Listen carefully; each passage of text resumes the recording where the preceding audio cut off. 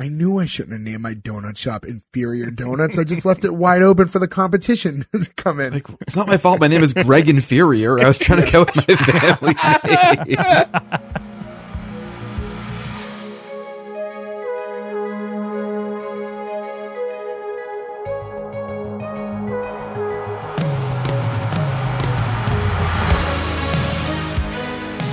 Welcome back, everyone, to S1E1, the show where each week we pick a different sitcom, watch just its first televised episode, and ignoring anything we may know about the future run of that show, decide if that's a show that we'd want to greenlight or cancel.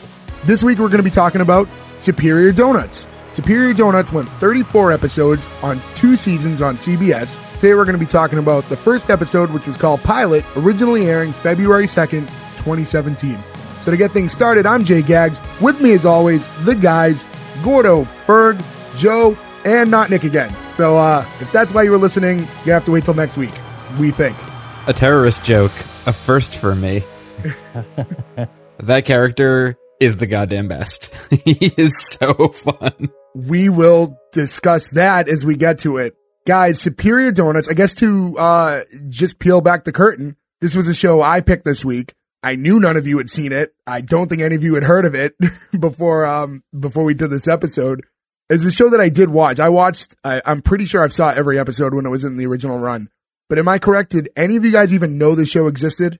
No. Nope. No, and it's crazy because great cast. Yeah, I'm mad about it too. Like, how did I not know about Judd Hirsch and David Koechner in a show about curmudgeonly people in a donut shop? Like, everything about that is perfect. And Katie Seagal.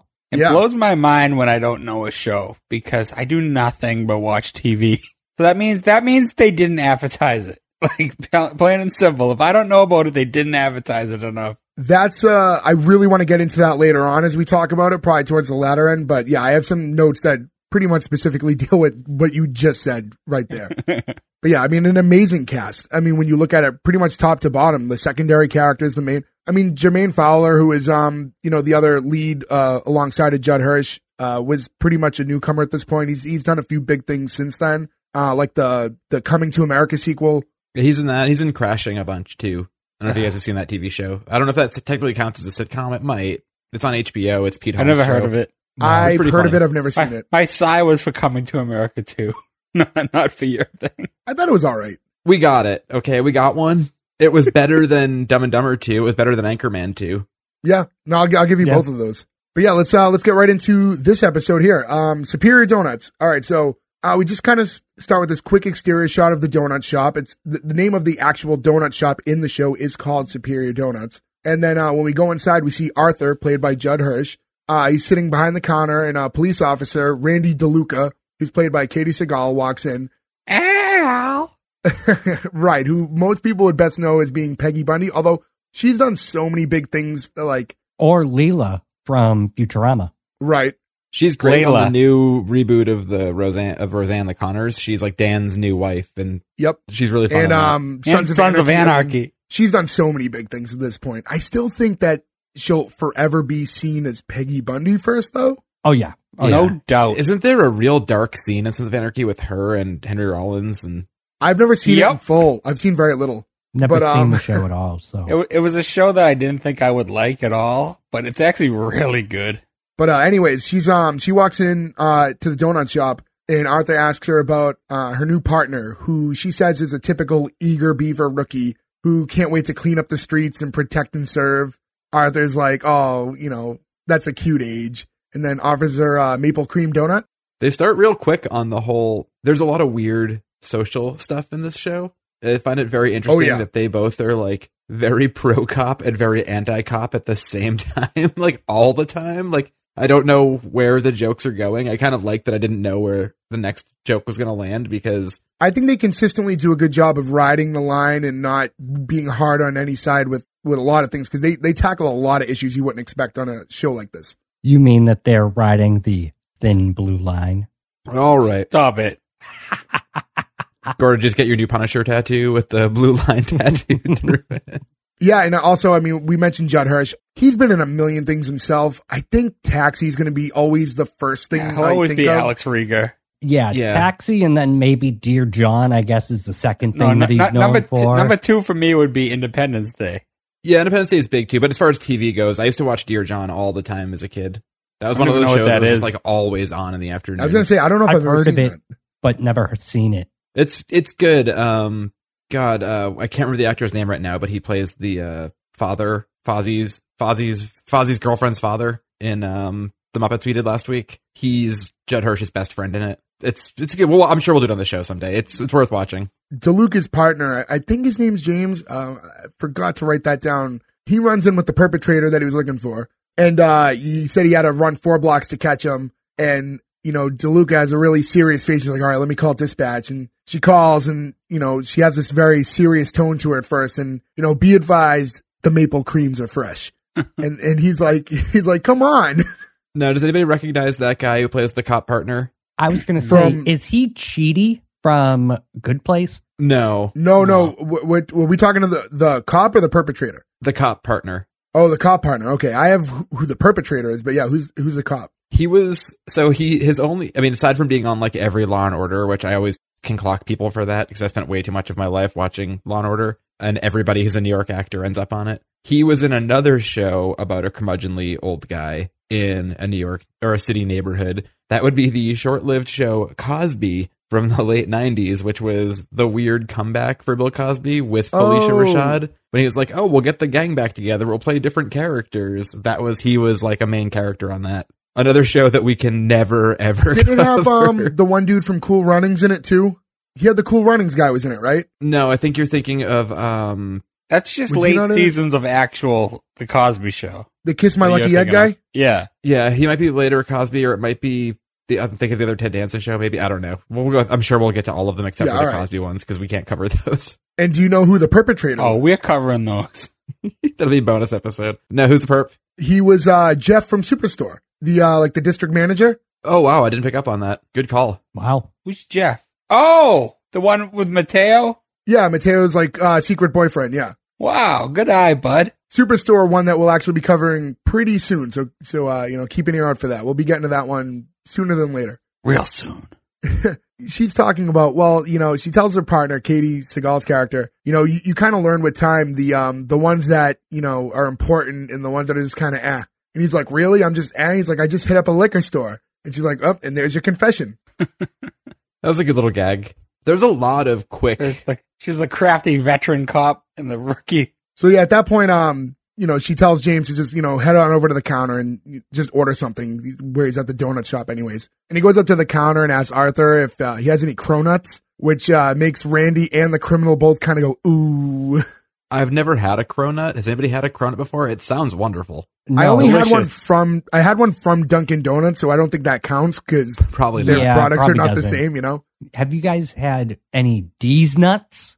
Oh, good Lord. Stop it. I hate that you planned on when you were going to tell that joke. I'm out. I could have literally put that in at any point. That's true. That's true. But yeah, I've only had a cronut at Dunk's, just like Jay. Yeah, and then, but you could see Arthur's, it's probably not the first time he's heard this question because he says what, but in a very angry tone. And the officer goes in, to further describe, it's a donut croissant hybrid. And Arthur tells him he knows what they are and that they don't sell them, along with muffins or duffins or muff nuts. Genuinely laughed at muff nuts. Yeah, muff nuts is very funny.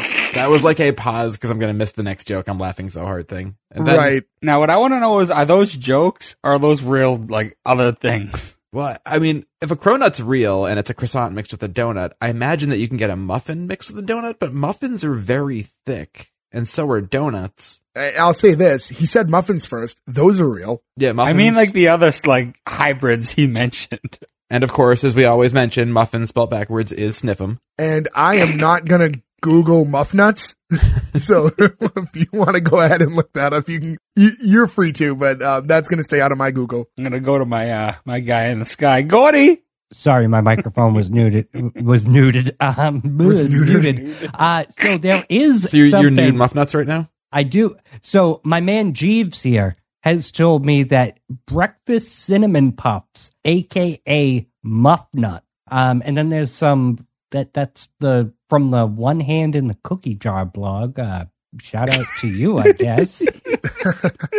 Reading your life story here about muff nuts. Well, it's nice we can give them some play. Everyone check out the One Hand in the Cookie Jar blog and tell them where you got sent from. Is it just a muffin and its step muffin is also coming into the room to check on it because it's stuck in the dryer? Additionally, if you Google Muff Nut Pasties, you're going to get something completely different as well. So make sure it's pastries, not pasties. Arthur reminds him that this is a donut shop and that his parents didn't smuggle him in from Poland via a cargo ship so that 65 years later he could sell them a damn cronut. I thought his delivery there was really great, but I think his delivery throughout the entire episode is really great. I think Judd Hirsch just kills it as his character. That is just someone who's been in the game forever and he can just fucking act. Like, Yeah. Because he does mention here that he originally is an immigrant from Poland. Gordo, what's his last name and how's that properly pronounced? Pashibashevsky. Pashibashevsky? Pashibashevsky. With a V, like a V sound. Pashibashevsky. Pashibashevsky.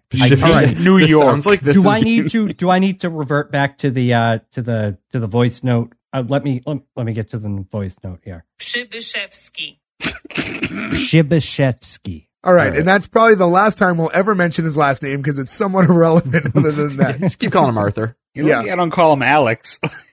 And that all buttons up with the officer then asking him for a scone and then getting kicked out immediately. I love that. And we get the intro to the show right from there. It's a pretty quick one. It's just the exterior of the shop, and it's just like kind of flashing to kind of almost show like the seasons or days go by. And I think it's really just to show you that the shop's been around for a long time. It's just showing you that like time's gone by in this area, but the shop's been here. I think that's kind of what they were going for. I love this. We used to have a place just like this right down the street from our house called Verna's. Gordo, I think you'd been there before. It was like... Where is that? It was in North Cambridge by the apartment that we had in North Cambridge. Yeah, what was the name of the shop? It's called Verna's. It was like right on the corner. It was one of those places where like if you came home at 2 a.m. from like last call, the like baker was in there making donuts and it's all you could smell coming all the way up Mass Ave. And it was like this tiny little place with bad coffee and really good donuts. And it very much this vibe. No, I'm a Bova guy. Boba? Bova. That's North End though. Oh, Yeah. Boba Fett. Yeah. Yeah, Bova's in the North End. That place is good. I don't think I've ever been there. The intro in general. I'm sorry. Do you guys have any comments on the specific intro? How you felt about it? I'll be honest with you. The version I watched, I don't think had an intro, or I just didn't notice it. It's pretty Yeah. quick. I think you just didn't notice it. Yeah, it's like a really Yeah. quick 5-second intro. I like it. I sometimes like, obviously something like The Office gets stuck in your head forever, the theme song. But I do like sometimes we do these shows and it's just like a stinger, and back Right. into the show. Like I don't need to. And now we have the beauty of the like skip intro button, on when you're watching something now. But before that, like if you're watching like a DVD box set of a show 5 or 6 years ago, after a while you do not want to hear that theme song You're over and over it. over again, Oh, Like, yeah. So I love that little quick ones like this. You're like, yeah, I know what's going on. We're in, boom. And I do like what you said, Jay. It does seem like time is changing, but this place doesn't. It's like a good, quick little, jump in. And from there we get into the next scene and we meet the first customer, Maya, played by Anna Baryshnikov. I don't know. She looked familiar to me, but I don't. Okay. We're like 10 minutes in and Ferg has already dropped that bomb. It makes me laugh every time. So why do you hate this? Did you not like her Disney show or something? No, I just don't like her character. She was in that movie Manchester by the Sea that everybody said was really good, but then like disappeared when all that Casey Affleck stuff happened. Was that the one about the pregnant pack? I don't think so. By the way, my very first note is this girl sucks. Well, at least you're being succinct about it. And for those of you who've been listening to us for a while now, you might know that Ferg hates all women and John Mulaney. I don't hate all women. Except for Whoopi Goldberg. Get better soon. So when Maya walks in, Arthur comments on all the books she's holding, and she tells him she's changing her dissertation to a textual analysis of heteronormative structures as they relate to the postmodern patriarchy. Clearly, I had to read that. There was no way I was going to remember that. And I will say with Ferg, this character, I think it's meant to be annoying. Like, I don't think you're supposed to find her endearing like the other characters. And I agree with you. I do not like her character. She's insanely annoying. Oh, I didn't mind it. I mean, that was the character. Like, she's supposed to be purposely like that. Yeah, that's what I'm saying. Like, it's not like change the channel heat, but it's like, I don't like this character. She's supposed to be annoying, yeah. Yeah, I mean, I didn't really have a strong feeling as you two did about her. I didn't think one way or another. I thought she was fine. She's not the character I like the least, and we'll get into that in a little while. You better not say who I think you're going to say. But I will say there's so many great characters in this show that I feel like she's almost unnecessary. Like, it seems a little clogged up at times. Yeah, they kind of have, for a show that really is going to mainly focus around two people, all the secondary characters all have pretty strong roles in this episode. Yeah, like you could eliminate her, you could eliminate the cop partner. You mean, like, you could cut a lot of wheat from the bone here and have a different, the same show with like less of these people around, but it doesn't bother me. I don't know if it's different going forward or not. Right. And to go back to the scene, Maya also says that, her dissertation is somewhat ironic because she's writing about gender roles surrounded by donuts, which are the Western culture's culinary representation of the vagina. I mean, they are. I wish this was a video podcast. Sometimes we have video, luckily. I want like a gif of Fert's reaction to Jay reading that out loud so badly. I would have said donuts are more like buttholes. That's the Western society's goatsy. Wow. That's not the first goatsy reference you've ever made, right? I don't think so. No, but at least it's not child goatsy this time. Oh, that's what it was. That's true. That's true. I'm talking about regular old adult goatsy. Moving on, but we haven't even gotten through this part yet. But the response from Arthur here I thought was great, because after she says that, his response is just, so what kind of vagina can I get you? And she says, only I can say that, or basically that he can't say that. I did like that was a good setup for the punchline, though. Yes. Yeah, it was. And like you said earlier, Jay, like Judd Hirsch still got it. At how old was he when he made this? 70s? Late 70s? I was going to say he has to, at the earliest, had to be in his early or late 60s, but I didn't look it up, but I mean, he's funny, up there. He got old, but then like he just stayed like looking the same for the next like 20 years. Right. He doesn't look any different than he did in Independence Day. Right. I will say, though, Kelsey walked in while I was finishing this the other day, and Judd Hirsch now is on the Goldbergs, and he's been on it for a few years, so I think these overlapped because he's been on it as like the other grandfather for a few years or whatever. And we were talking about how he's so lively and like spry, and he's got, he's just full of everything in this, and he plays a different character. He plays like a really old, kind of depressed guy on the Goldbergs, and it's so weird that he can turn that off and on, because I imagine this is what he's really like, but he can also play like old, For a guy, yeah, like as known and who's been around as long as him, like Judd Hirsch, like he's just of that level of celebrity. But within a few seconds of this episode, I think he's already Arthur to you. Like, you don't see Judd Hirsch anymore; he just becomes Arthur. Yeah, no, and that's the testament to, like Ferg said earlier, a guy who's been in the game for so long. Like, give him a role that he can latch onto, and I feel like he is Arthur, like IRL. And it was just like, I'm just me. I don't know. He could also be a really, really good actor, and he could be a very nice person. I don't know him. I'd like to think he is. I get a good person vibe from Judd Hirsch. I always have. I think we can all agree he's a good actor. I think that's there's no questioning there. And after that exchange is when we first meet Franco, who's played by Jermaine Fowler. We talked about him a little bit at the top of the episode. And he walked in saying that he's there to apply for the job. And Arthur asked him to just leave his resume and that he's going to get back to him. And Franco tells him he's not really a resume guy, but he kind of notes the last couple jobs he had, which were like a liquor store that turned into a Whole Foods, and he drove a truck for the Salvation Army, which is now an Old Navy. I did kind of like that the Salvation Army turned into a different branch of the service. Yes, I like the that. Army turned into the Navy. And Arthur's response is like, "Oh, so you're a small business serial killer."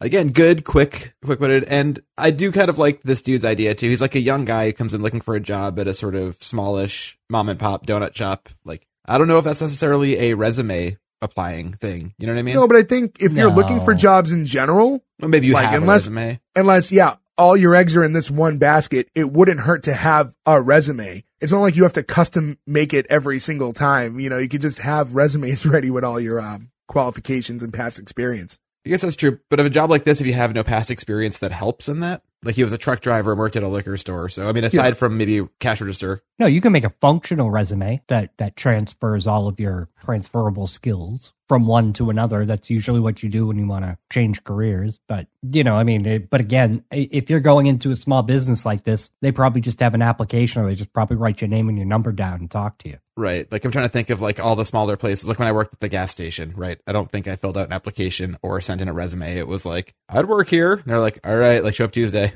I think, so to go back to this little exchange between the two of them, their first exchange, I did think the dialogue was a little weird. The whole like, do you have a resume? No, but these are some jobs I did. And I kind of felt like maybe he was telling him about these jobs that got taken over by big companies to be relatable to him in a way. Like, I'm used to being for, the little guy and not the big chain. Like, I thought maybe that's why he announced it in that way. You read into that way more than I did. I think I read into everything too much. Isn't the Salvation Army a big chain?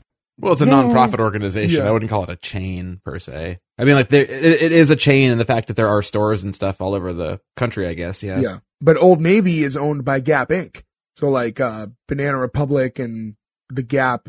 And Jay used to work at Old Navy, so I did work at Old Navy. Yes, I did. I had spent a couple of years at Old Navy. I was really good. You know what's funny is I worked at Old Navy for a couple of years, and I was really good at folding for a little while, and I'm not really good at folding anymore. Like that just, you think it'd be muscle memory, but I'm terrible at it. Yeah, that seems like a skill. I've done a lot of years in clothing retail when I was younger, and I can still fold like a madman. Oh, really? I haven't ever worked clothing retail, so I've never had to fold. The issue I have with clothing retail is I worked in backstock, so everything I did is functional folding, which means I fold everything so tiny because the whole thing was to fit as many as you can into like one space that no one sees. Mm-hmm. So like I probably couldn't fold anything to look pretty, but I could put you like a 70 stack of shirts that were like that thin together. He was the Baxter Stockman. Good reference. If you want to know where to put Christmas ornaments and how to pack them, I'm your dude. Oh, that's a good question. Did the Heat Miser require a resume when you applied for that job? I must have filled out an application. I don't think that they required a resume. Mr. Gordon, how do you feel about snow? I can work any day but Christmas. Like, get the fuck out of here. Ironically, that was the only day of the year that we were closed.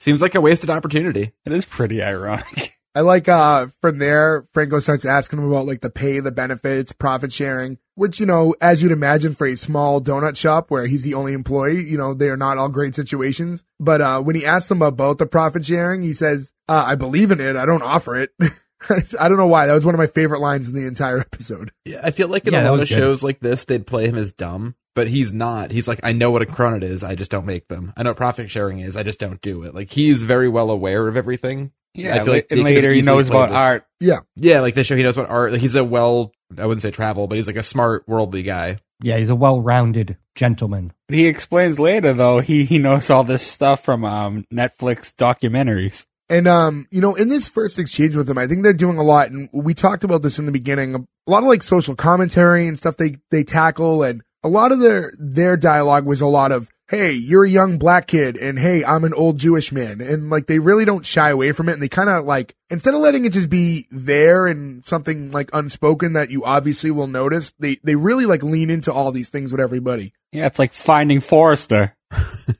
There's so few You're the Man Now dogs, unfortunately, though. You're the man now, dog. But yeah, with everything too, right? I mean, they have cops having like, I'm a cop, mentality in a world where, that can be an issue. They've got the Middle Eastern guy being very upfront about it and making jokes about it. They really just, they hit it's very Don Rickles. They basically just scorched earth everybody. Yeah. And then you're like, well, no one can get mad. We're making fun of everybody. I was torn at a point, right? Because I liked it to a degree. And then there were times where I was almost like, I get it. Like, you don't have to tell me. I can see it. I thought sometimes they like just shot the obvious joke at you as if you didn't already notice that it was like a young black man and an old Jewish man talking, or that it was an Iraqi businessman. And like they went for the jokes pretty hard sometimes, and it was almost like, get it. But I mean, I didn't think it was that bad, but at times it seemed like a little overkill. Do you think that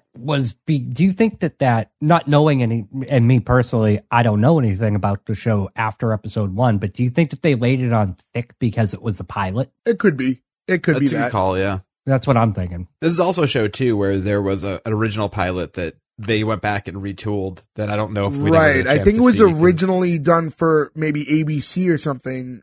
I can't remember specifically, but I think it was retooled and done for a different network, if I remember correctly. I could be wrong there. Maybe, yeah, but it'd be really interesting on a show like this because it's so heavy-handed with a lot of stuff. It'd be interesting to see what they thought didn't work. What if it was way more heavy-handed or if it was less? Yeah. You know? Yeah. Maybe some casting changes or things like that, too. I'm sure they were like, this isn't very good. And they're like, what can we do to make it better? Like, get David Koechner. And if that's any network is like, sold, print this show immediately. Right.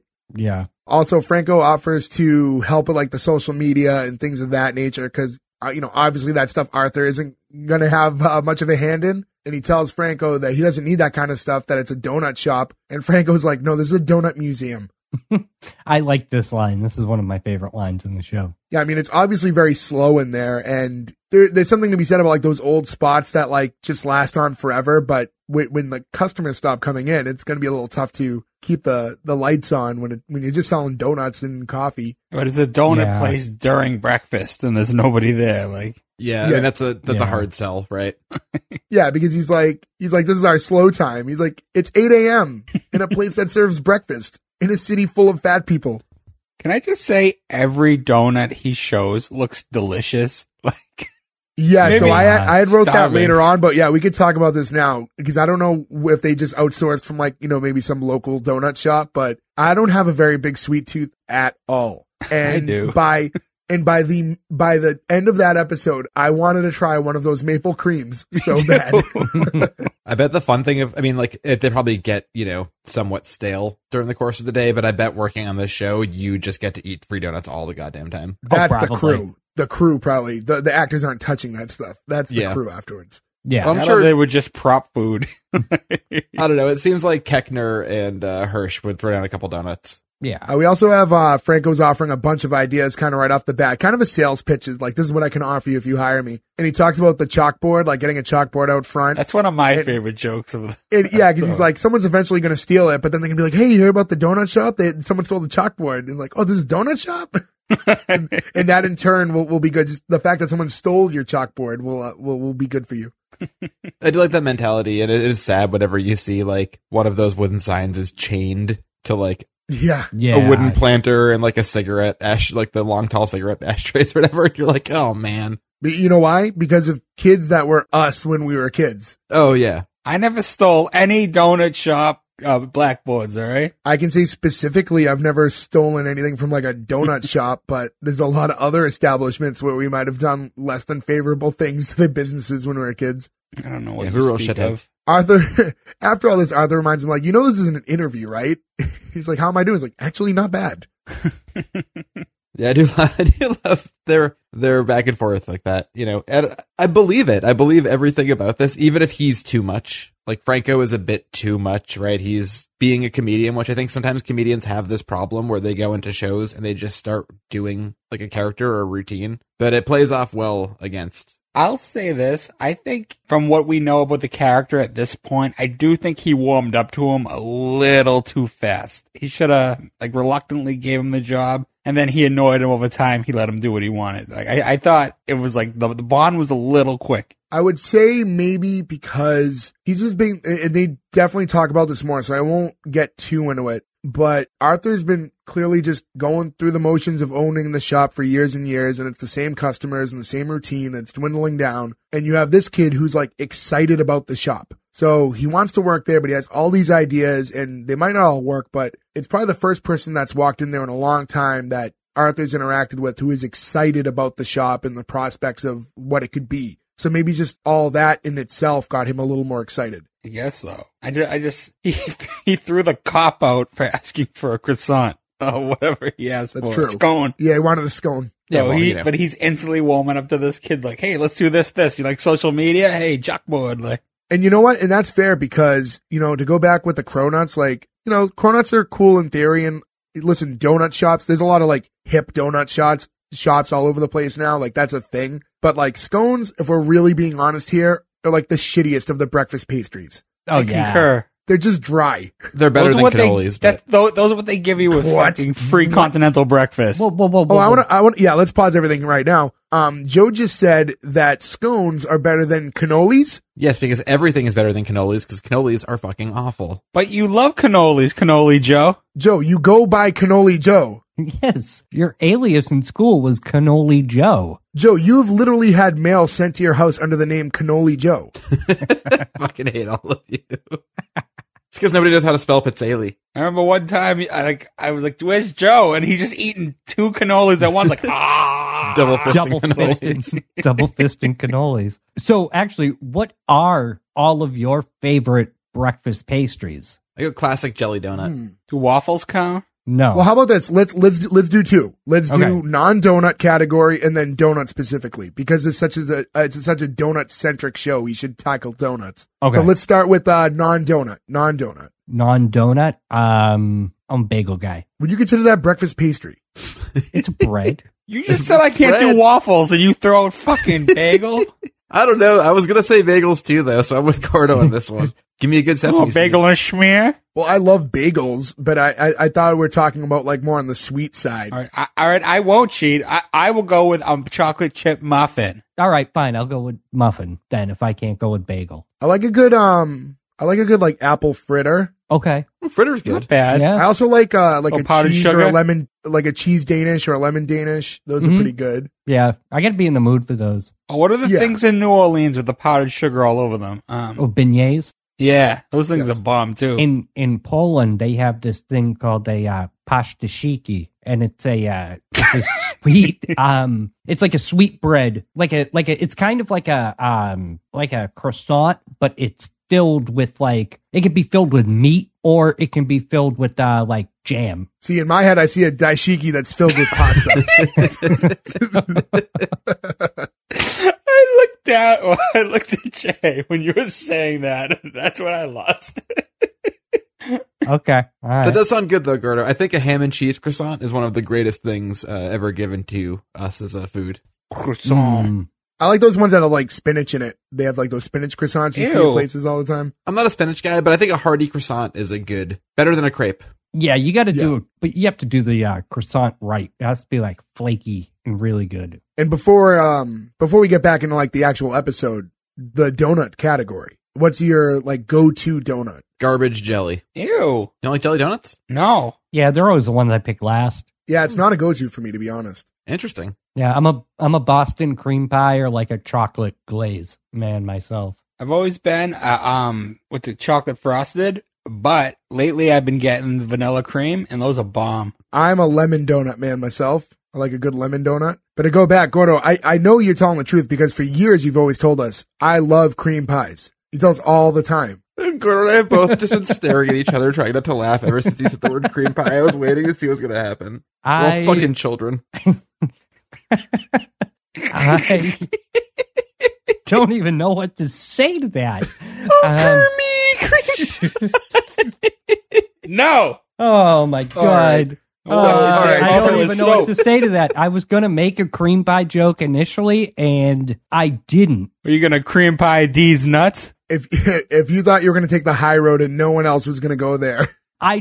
You know what? I already made a D's nuts joke earlier. I wouldn't say it was a joke. You said D's nuts. All right. Well, before we get too off the rails, let's get back into this. Let's get back into the episode here. All right. So now at this point, we meet Faz for the first time, who's an Iraqi businessman played by Maz Jobrani. I'm sorry, I don't know his name properly. I don't know if I recognize him from anything that I've seen. Jabroni. He's just a comedian, but I do love that his name is so close to Jabroni. Yes.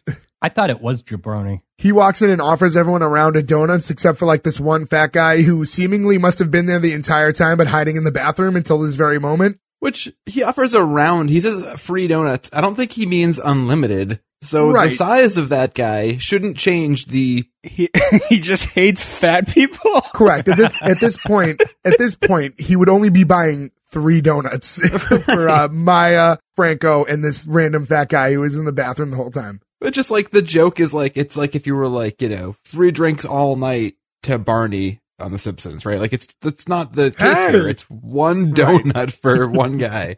Yes, like it's an extra $1.50. Yeah, I was going to say, how much could the donuts even cost at this place? Right, because it's like an old school shop. I just want to note, too, he never gets the donuts for people. Also correct. And yeah, Foz is he's just really excited because Starbucks is opening up across the street, and it's going to raise the property value of all the buildings, and as a result, he's going to be able to raise everyone's rent. I get the idea of like, you know, little shops slowly like raising like the property value and like fixing up the place, like kind of one business at a time. But the way that they talk up Starbucks this entire episode, like Starbucks alone is not going to raise the property value of all of your buildings. Like, oh, did you hear they have Starbucks now?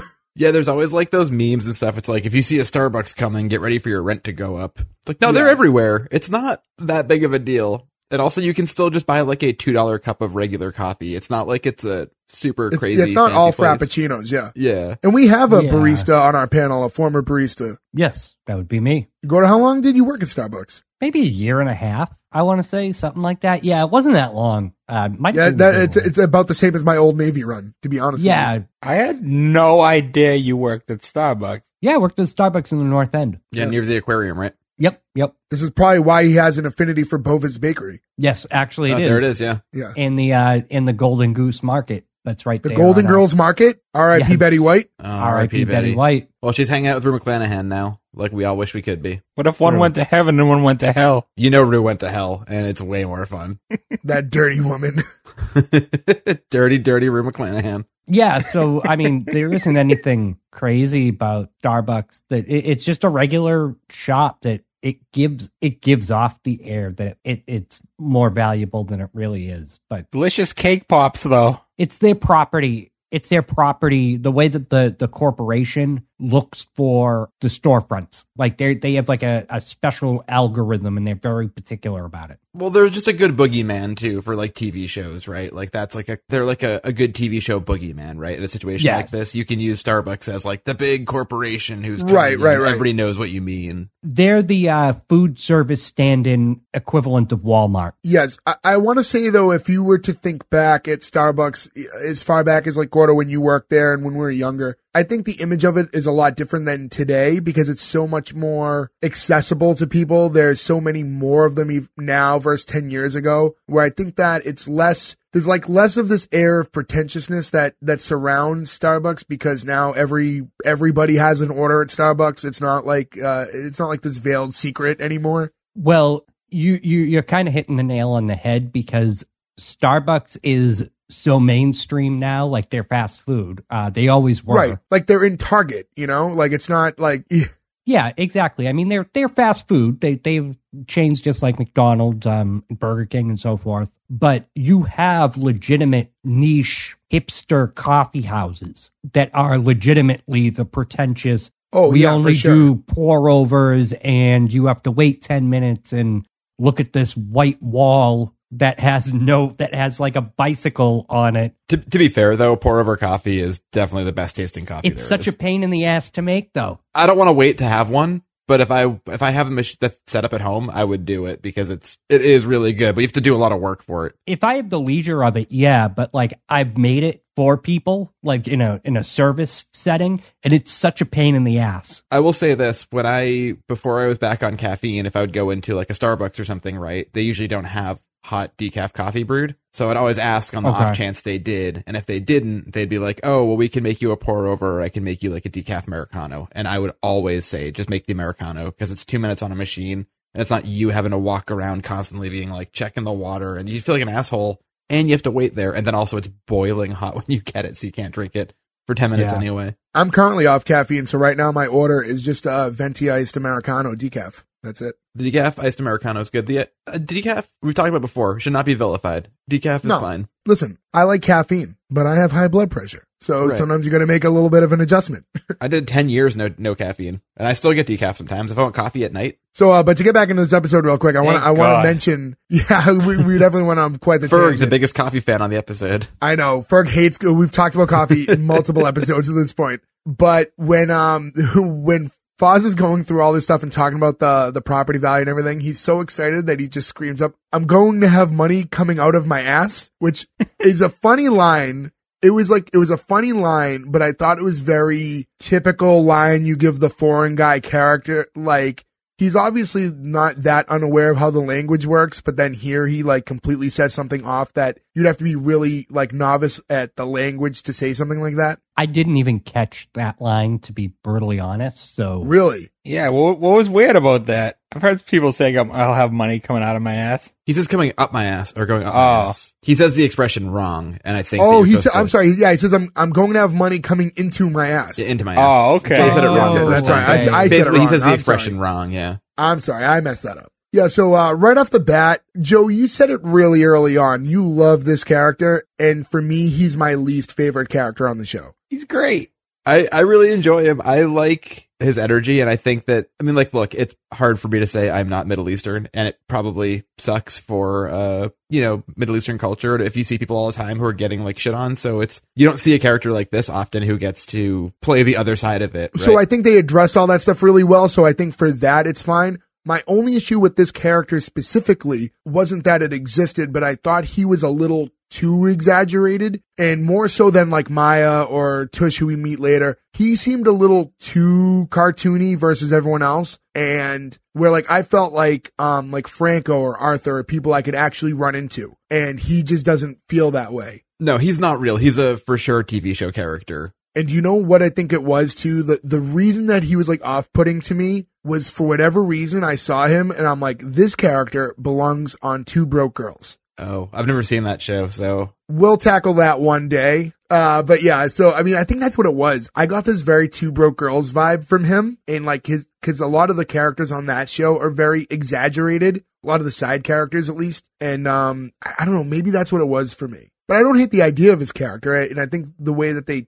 tackle and talk about Middle Easterns through him was fine. You know what I like about him though? He's like kind of the villain because he's trying to but they're all friends, so they don't all just hate him. He comes in, he offers to buy donuts, they talk normal and stuff, but they all get along. Yeah, it's a good dynamic where he's not like the evil villain. Yeah, he's not like evil. He's just like a greedy businessman. Yeah. I like that about it, because he could have easily just been hated by everybody there. But now, Jay, you watched more of this show. You watched it in its initial run. I don't know if you remember this, but does it ever come out what he owns? Is it something hilarious what he does own, or is it just nondescript? He owns a bunch of businesses. I think there's a couple things that come out. I wanted to say there was like a dry cleaner. There was a couple, but it's a little foggy to me because he is a secondary character, and I don't vividly remember. Didn't he say he owed property so he could up all the rent? Right, and I'm really forgetting some of the specifics at the moment. But while he was talking too, that's when Franco he hears the rent going up, and he's like, "Oh, great! Now I'm gonna have to move to the Lower East Side and have to dodge bullets on my way to the store every day." And Foz just looks at him and then looks back at Arthur, and he goes, "Who's this black guy?" And then and he's like, "What? Am I not supposed to call him a black guy? He's black?" And then Franco's like, "It's cool, man. No need to blow up. A terrorist joke, a first for me." So they're hitting all of it. I said it before. They're not one to shy away from here's the old Jewish guy, here's the black guy, here's the Iraqi guy. They're not afraid to just, let's get it out there, I guess. And they do a good callback on the black guy joke later on too. Right. Yes. Foz is trying to get Arthur to sell the shop because he's just trying to scoop all the business in this area. He's basically pointing out that the neighborhood's just changing and that there's no place for a shop like this there anymore. People here don't want donuts. They want kale smoothies and to not vaccinate their kids. That was a weird one. I was like, yeah, it's very different now. I mean, now we're in the early part of 2022 and the world is very different when it comes to vaccines. Yeah, I'd like to hope that somebody ever listens to this podcast and it's not that far away where COVID seems like not a thing we're dealing with still. But in the era of COVID, a joke pre-COVID about people not vaccinating their kids is kind of wild. Yeah. And we'll move past it. I don't think we should get too into it because one of us is bound to say something that's going to upset someone else, no matter what side you're on, right? So we'll go right past that. Like Pfizer's vaccine walks into the room. So Maya jumps in and she agrees and she says that the area is being gentrified and it's pushing families and small businesses out. And Arthur seems kind of open to the idea of selling, but he needs a little time to think about it. And that's when Franco steps in and tells him that he can't sell the place. It's a staple to the neighborhood and he can't just, sell that easily. And he talks about this time when he was 6 years old and his dad, bought a box of donuts from Superior Donuts and brought them home. and they just spent the night eating them and watching the crack house across the street put up Christmas lights. It's like, that's a strange memory. Like, there's just like him and his dad are just sitting in chairs, just looking across the street, just pounding donuts and watching these crackheads put up Christmas lights. Why were they putting up Christmas lights? It's crack house. It is the most festive crackheads in the world. Yeah. Yeah, you're not supposed to like call attention to your crack house, I think.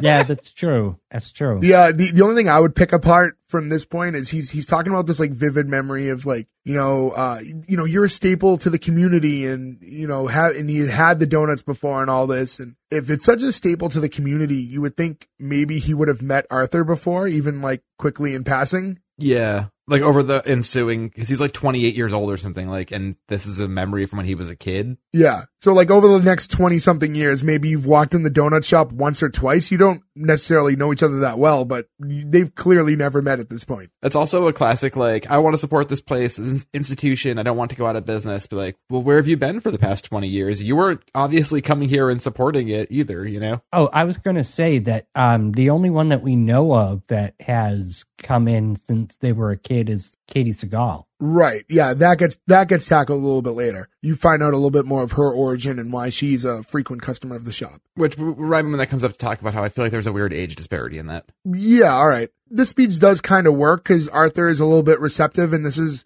when Foz is like, "Who is this guy?" And he's like, "It's my employee," and throws the apron at him. So I guess he was really inspired by this little speech by Franco. And this is when Foz is like, "Mark my words, Arthur, you will rule the day you said no to me." And he's like, "Ooh, that sounds a little terroristy. Sorry about that. Have a nice day." And he's like all smiles and trying to get that image out of all their head as he leaves. Oh, I love him. Once again, in my notes, Joe dash terrorist joke.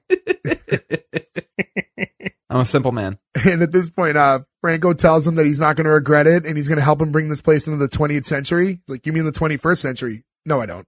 I will say that's one of my least favorite jokes on this show, but in general, that is such an overused joke. But that was last century. It's like, oh, we're trying to catch you up. Well, I think here, I don't think that's the same as when you leave work on the 31st and you go, "See you next year." Like, I don't think it's that. I think he's saying this place is severely outdated. So right, but that's a joke in a lot of sitcoms where it's like, we're going to make you dress for the 20th century, but it's 21st century. Like, yeah, well, we're going slow to get you it's. I have literally never heard that joke before for it to be cliche to you. I don't know. Really? You watch more TV than me? You've never heard that before? No. I was going to say, the two of you have tackled every show amongst the two of you total.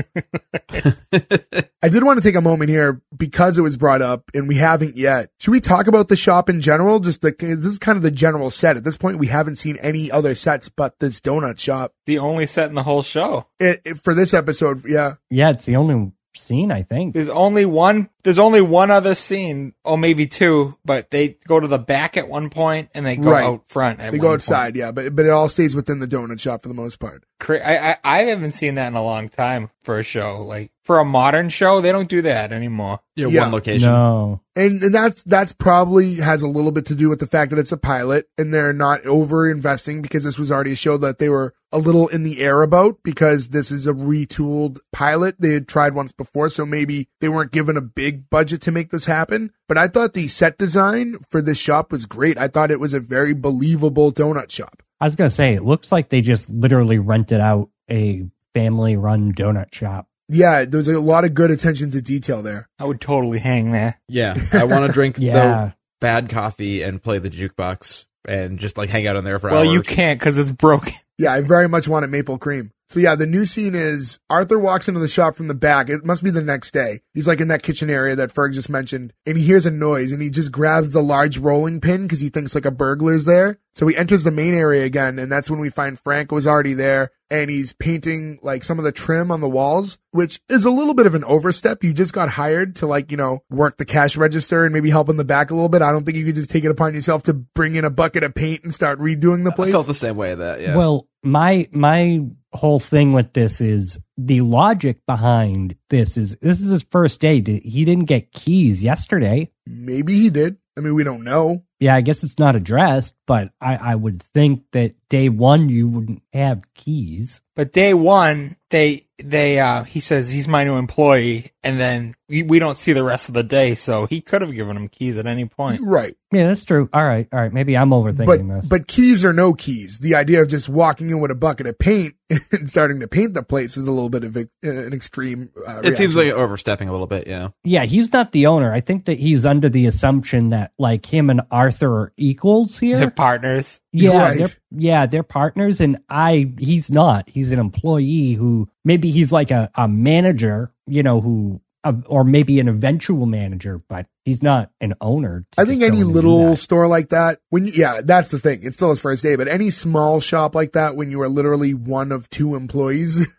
it's you and the owner. Like, there's obviously I don't want to say power, but the amount of responsibility you have is heightened usually in those situations because you're trusted to be everything when the owner's not there. Correct. But he tells him that the color that he's using is called Ancient Ivory, like him. This is another, like, you're an old Jewish guy, so Ancient Ivory, old white. Yeah, it's also the worst joke of the episode where he says, I was looking for some Biggie Smalls and all I found was some Little Richard. Yeah, you know what? So what I thought about that, because this is the jukebox that he tells him that he lost a quarter in the jukebox, and he said what Joe just said. And what I thought was weird was in that moment, because they really do try to drive in like we're from very different generations and we're so different and I'm younger and hip. I thought Biggie Smalls wasn't the way to go. I thought he should have used a more contemporary artist name. Yeah, that's true. Yeah, that's a valid point. And if you're going with the whole racist thing too, like, I love Little Richard, but maybe you say, I don't know, maybe you make the joke about a white guy, right? Like, if that's but it wasn't even that, because I don't think Harry they were really Como.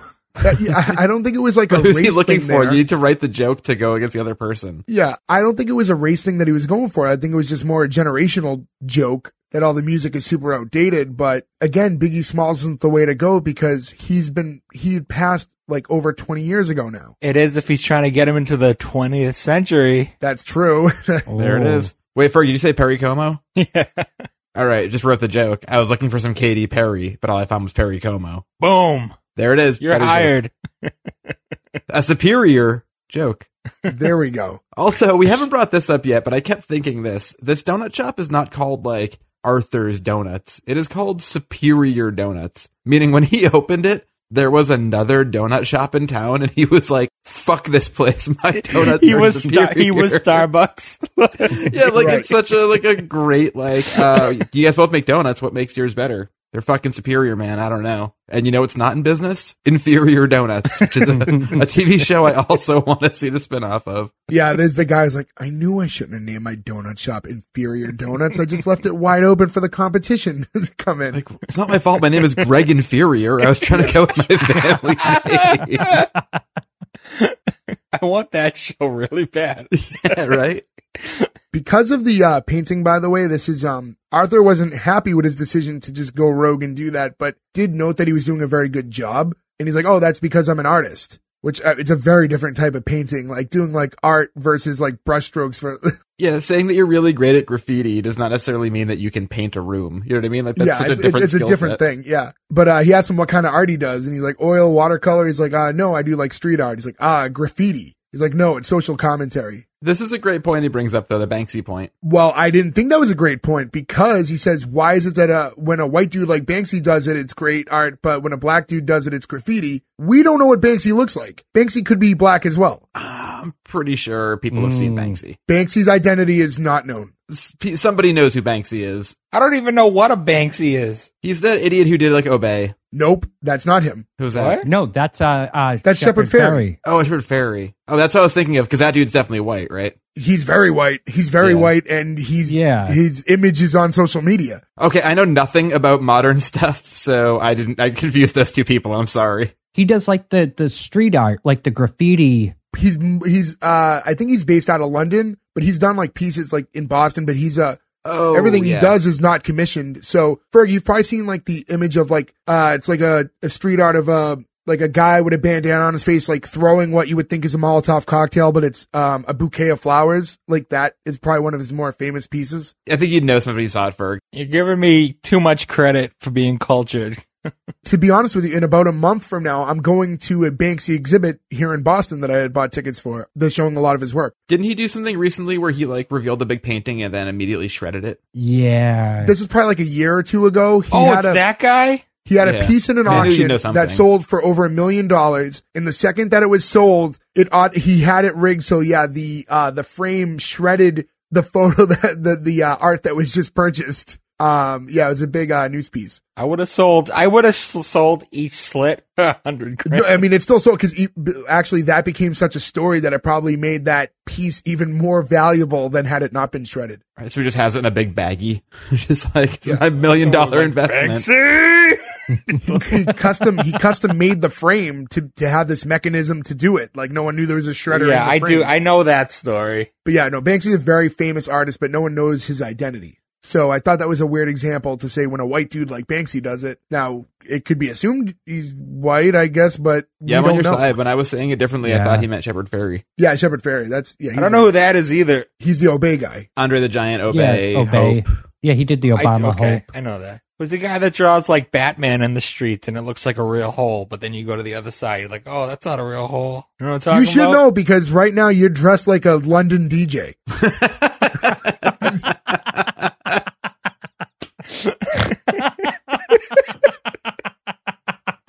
Oh, Jesus Christ. I don't even have a comeback.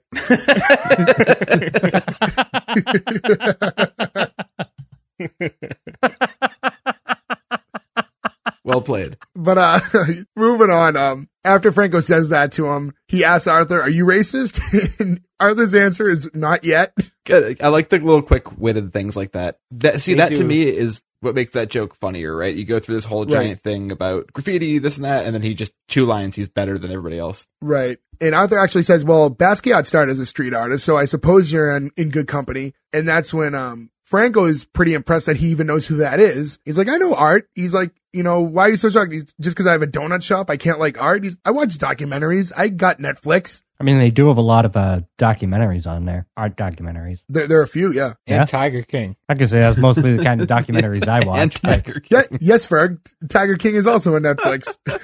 No, it's also a documentary. Yeah. It is. Have you seen the new doc one? No. I watched the second season of it, but I haven't watched the spinoff. Yeah, watch the Doc Antle one. Great. Moving on. This is when another customer walks in, and this is when we first meet Tush. My favorite. I'm going to butcher his last name. Will someone please say it for me? David Koechner. David Koechner. His name is Champion Kind. Champion Kind. I am in love with Ron Burgundy.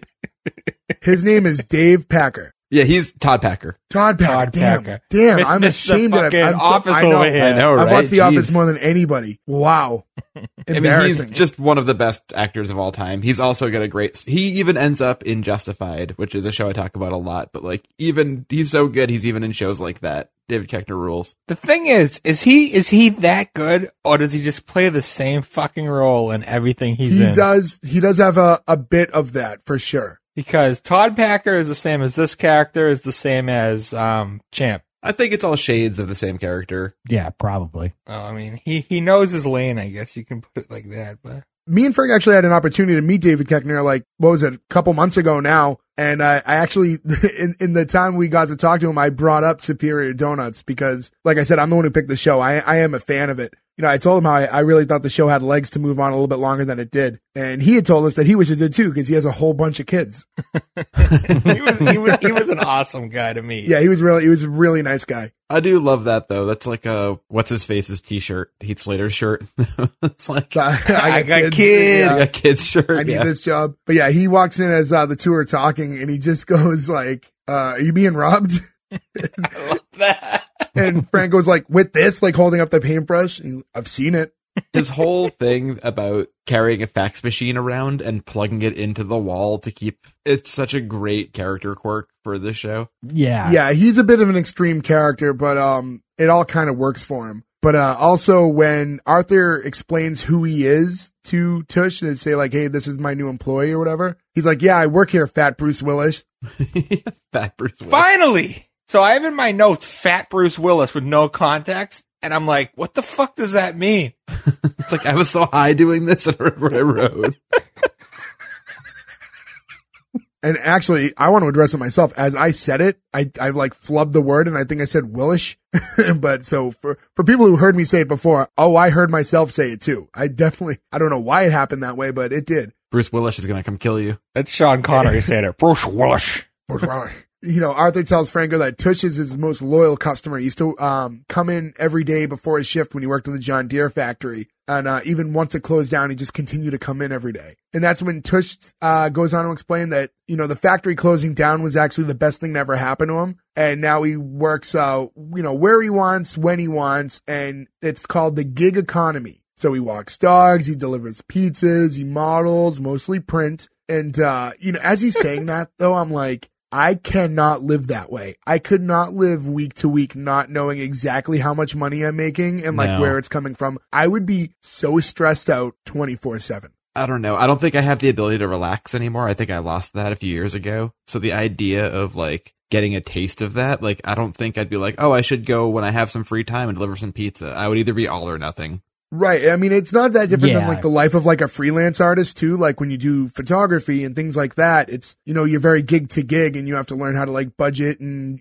usually when the going's good, you make a good amount of money. They can coast when there's no work, and then do your taxes quarterly. It's just too much stress. I think I need structure. Yeah. I mean, the flip side is that sure, you don't know how much you're going to make, but in the same sense, your earning potential is unlimited. So that's kind of that's true. The flip side. But you're right. But in the end, it equals itself out. As he's explaining that this is the way he goes about his work, this is when he does set up the fax machine you mentioned earlier, just right on the counter. And I'm going to be completely honest. I've never used a fax machine in my life. I've never once sent a fax. I have. And every single time I've used a fax machine, I've curse the technology. I'm like, why are we even using this old ass dinosaur machine? Yeah, it has to be upside down. It has to go it's an interesting thing. I did it a few times when I worked at Staples a billion years ago. We have, PDFs and scanners and other things, electronic stuff.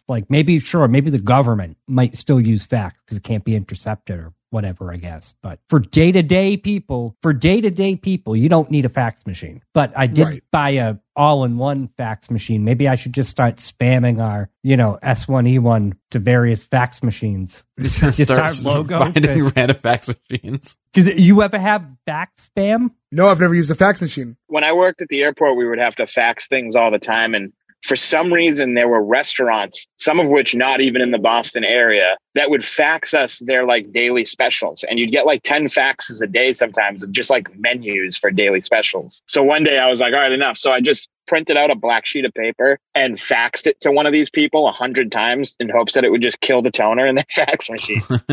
That's good thinking, actually. And for those of you listening, we did announce earlier Nick wouldn't be here. Nick's been able to call in for a little while, so you're going to get Nick from time to time. Via satellite. Via satellite in the back of a police van. You look like one of the wet bandits.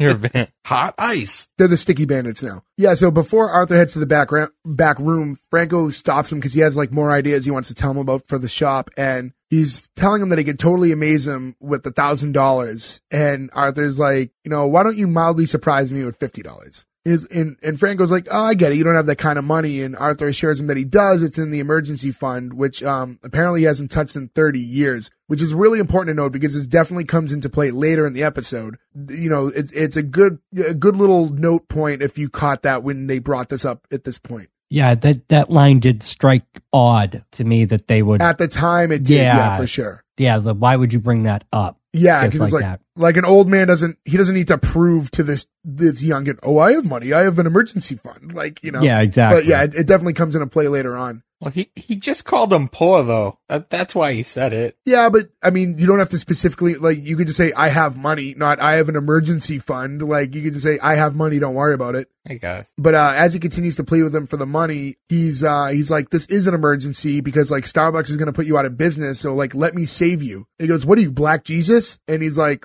first of all, that's redundant. And again, I've said this 100 times now, they very much lean into this. If you were just listening to this episode and not watching the TV, you would very much be aware that, Franco is black at this point and that Arthur is an old white man. But Jesus wouldn't be black, right? Jesus would be Middle Eastern. Middle Eastern, if you were to look at where Jerusalem actually sits on a map, yes. That should be Foz's joke. Yes, yeah. Which that would actually be good if they redid that later on. If they had retold the joke and then Foz corrects him. Right, like that would be the way to do it. So Arthur does end up giving him like $200 to, let's see what you can do. And as he's doing that, Tush gets a fax from the hospital and he says, oh, they need a donor, but he's not sure if it's for blood or sperm. And he said the last time he guessed wrong and they were not happy. I don't know if I told this story before. Did I tell you when I went to the hospital the one time with my delivery of stool sample and they thought I was a courier? No. So this is reminding me of it. So I had to do a stool sample, like when you put it into like one of those, like the little cowboy hat looking things. So they're like, yeah, and then you just like come back and you drop it off. The thing you like put into the toilet, it's almost shaped like a cowboy hat to like, you poop into this thing. Oh, got it. To catch. And then you like scoop it out or whatever. So they're like, yeah, take this, put it in a cooler, come down here. Right. So I show up like the next day, I do what they tell me to do, and I've got my giant courier bag on. Right. And I don't have an appointment or anything. So I go to the front desk and I'm like, hi, I'm here. I have to like drop this thing off or whatever. And the girl's just like not picking up what I'm saying. And she was like, well, you can just leave it with me. And I was like, at the desk? And she was like, yeah, that's fine. So I like flip my bag over, I pull it out, and I'm pulling it out, and I see her eyes go wide. She's like, wait, what is it? I was like, it's a stool sample. And she's like, oh my God, sit down. It's my poo. And then they sorted it out, and I got to go give it to a doctor, and then she like definitely did not even look at me when I walked out. All right, lady, here's a bag with my crap in it. I was like, if you want it at the counter, sure. Seems an odd place, but here we go. You should have just allowed that. Heard over, what is this? Just not told her. Like, if I had known in the moment what was happening, yeah, just like, let it ride. Be like, it's my poo. Just... Well, anyways, we cut to the next day, and then we see Tush and Franco are looking across the street. Apparently, this is the opening day at Starbucks, and there's already a line down the street, and they haven't even opened up yet. And Franco reveals his plan to lure people in who are just tired of waiting in line, and this is when we meet Sweatpants. Just real quick, though, not to tangent off again, but they live in Chicago. There is probably 5,000 Starbucks in the city of Chicago. There's a line waiting for it to open. Depending on what area, I guess. But yeah, I mean, I'm sure there's not one that far away, and they have a pretty good transit system. So even if there wasn't one in your neighborhood, you can get on the train and probably catch a Starbucks a couple stops away. Right. You could Uber Eats one. I have Uber Eats Starbucks sometimes. It's the yuppiest thing I do. Oh yeah, I was just about to say that. Yeah. But yeah, no, it's a sitcom, and then, as much as we dissect and we really nitpick, but you got to give them a little bit of a sitcom pass for that. Do they have to pay Starbucks? Maybe. Probably. I don't know exactly how that works. I don't know, because later on when the manager of Starbucks shows up, he's not wearing a uniform or Starbucks I had logo. that note too, yeah. Later on, we meet the guy, a manager from Starbucks, and we'll talk about that in a little bit. But yeah, he's very much not in anything remotely looking like a Starbucks attire at all. Which is very easy to replicate because they don't even have a set uniform. It's just like green, wear right? this color shirt and black pants. and green, yeah. Yeah, it's like the green apron over a black shirt. So yeah, very easy to replicate. But in any event, yeah, they're just sitting there watching over it, and we meet Sweatpants, who's wearing this like giant donut suit, like a big donut costume. So was that made out of a tire? It had weird ridges on the side, and so I had in my notes that like it looks like a tractor tire. It would be so heavy. He wouldn't be able to walk if that was the case. But yeah, this is when we get into the thing with, he tells him that some of the sprinkles are gang colors to watch out for, what area he heads into. I like the idea of a gang being so angry and so like proud of their colors that a giant walking donut goes by with green on it, and they're like, "Fuck you, man!" Yeah. Pow, pow, pow. Yeah. And then of course jelly would come out of the donut as he shoots him, right? Yes.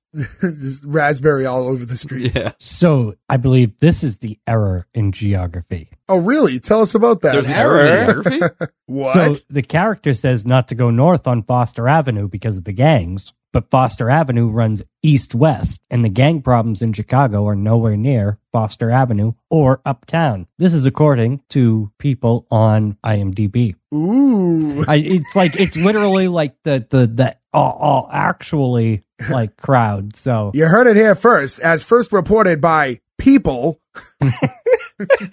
From Illinois, both of them. He also makes a, so I guess the plan is for Sweatpants to just pass out flyers and do that in the suit. But he also gets a video out of Sweatpants before he goes to put on the new Instagram page, where he just says, "Who wants to go nuts for donuts?" And the only, like, if we're going to be nitpicky here, as he's recording it, they then both look at Arthur for like kind of this like approval of the message. Franco turns away with the phone before Sweatpants is even done talking. So even if he's going to post this video on Instagram, this 3-second video, it's going to be cut short by the fact that he moves the camera away from Sweatpants before he finishes the one line. So it's just a really shitty video. It's a terrible video. This is not the way to launch a new social media campaign. Speaking of social media, you can go to S1E1 Pod on Instagram if you want to follow us. And I would assure that we do not cut away after just 3 quick seconds. So then Arthur asks if any of this is going to work. And Franco tells him on top of this, he also has a poetry slam that's set up for the shop tonight. And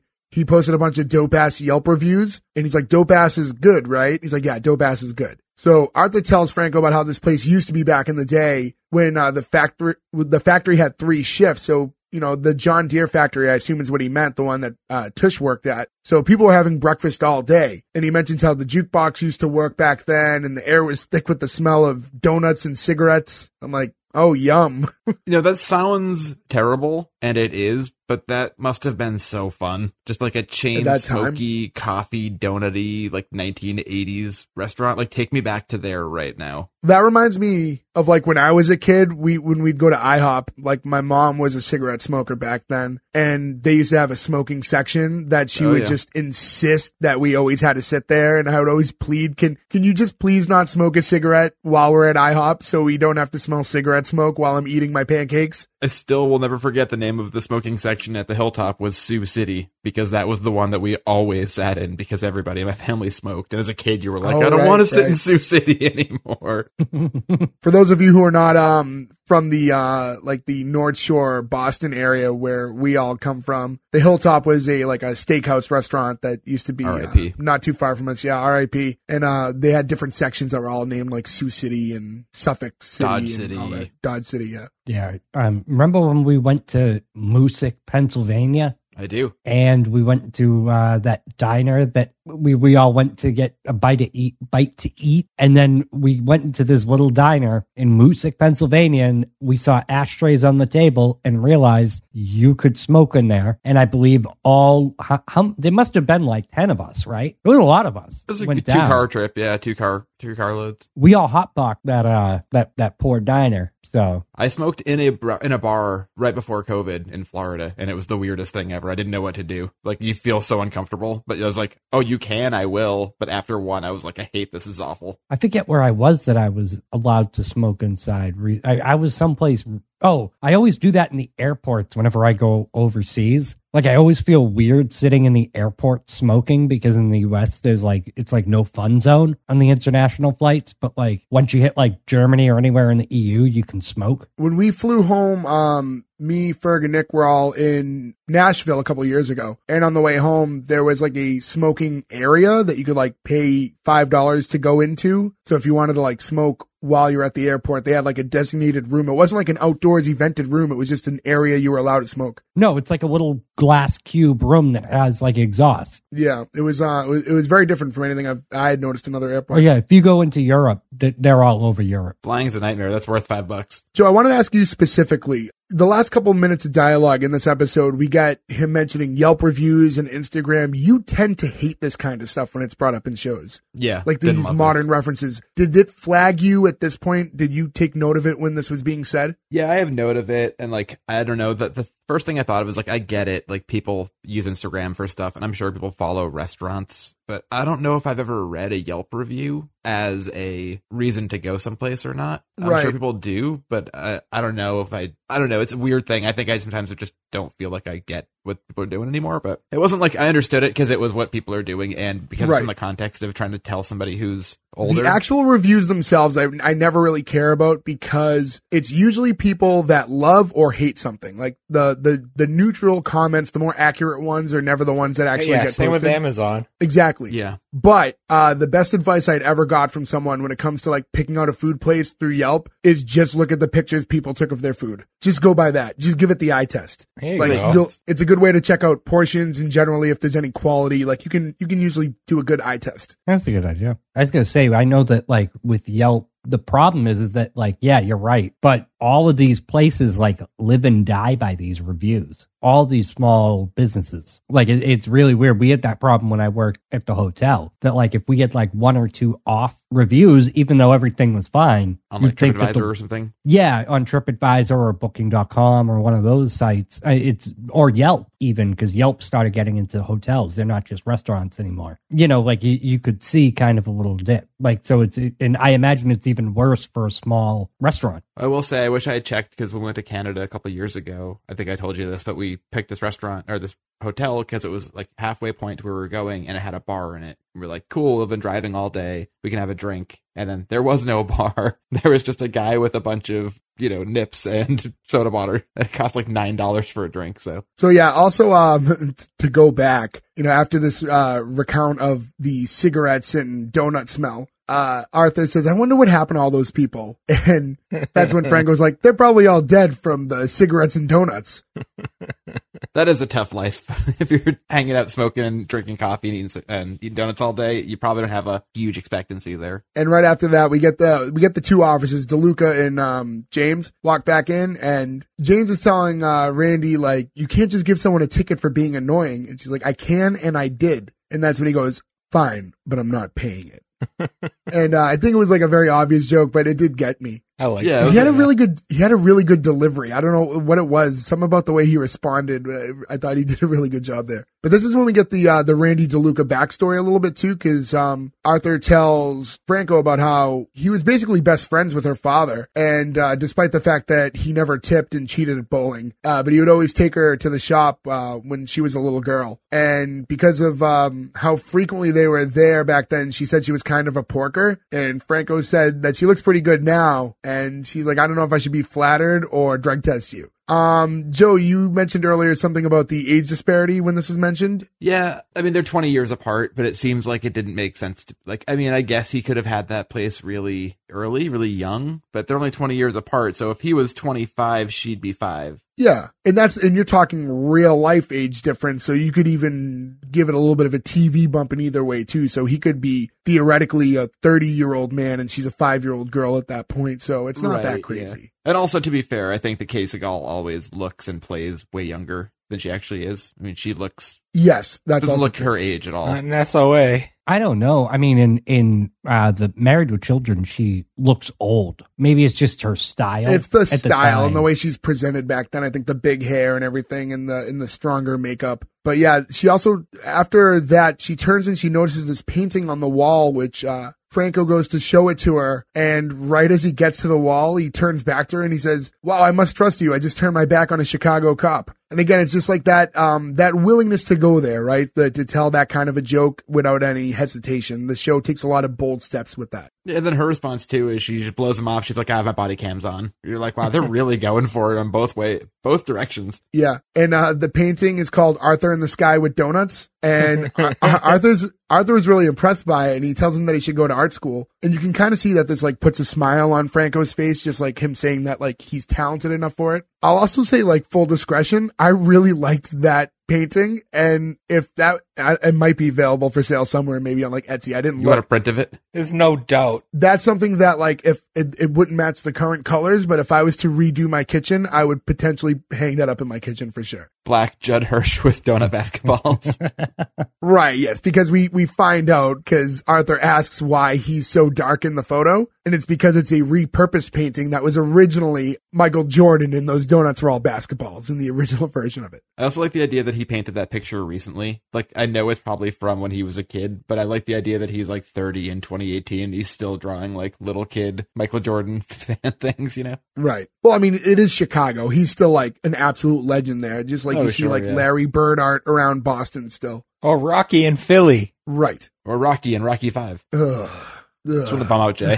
I hate Rocky 5. Oh my, I'm not going to get into it right now. So, right after this is when we get, this yuppie couple that walks into the shop because they had read the Yelp reviews. So apparently that was working. And Franco jumps right up and he's like, oh, welcome to Superior Donuts. May we interest you in one of our artisanal confections handcrafted by our in-house donutier. And the man says he's trying to stay away from dairy, and I think this is one of the funniest little things that happened in the whole episode, because Tush gives him this like death stare, and he just says, So let me move this creamer. And he just like slowly moves the creamer back away from him. He's like, he just hates this type of person. Yeah, he's on fire in this whole scene, by the way. Yeah. Tush. They ask if they have anything that's soy-based, and Arthur says, no, everything here is food-based. Yeah. Fuck those yuppies. And he asks if he can interest them in one of his famous maple creams. And the woman, like, without ever taking her eyes off her phone's like, no thanks. I'll have a grande mocha macchiato. And he's like, we only sell coffee. Like, isn't that coffee? It's like, no, that's Italian for overcharge me. I'm a pretentious millennial. It's just like when the cronut thing was mentioned earlier. Like, he's very set in his ways, almost to a fault, right? You were made to dislike the yuppie couple for sure. But the fact that he's so angry when anyone wants anything that's not a donut or a cup of coffee, like,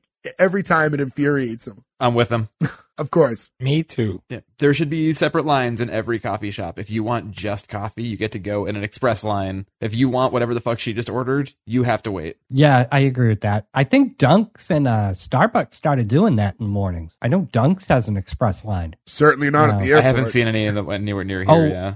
Oh, yeah, and like certain standalone ones. I know in Cleveland Circle they had one, and in downtown Boston they have a express line. Well, that's good. I mean, that certainly helps because trust me, when I'm just trying to order my black coffee and I'm waiting like forever because these poor people are making these like complicated drinks one after another. Mobile order ahead. Every 10 you get a free Dunks, kid. Oh no, I don't do my coffee at Dunks, but we'll get into that another day. I'm sure we'll talk coffee again. No more coffee. I was gonna say we've hit Ferg's coffee talk quota for the day. For the year.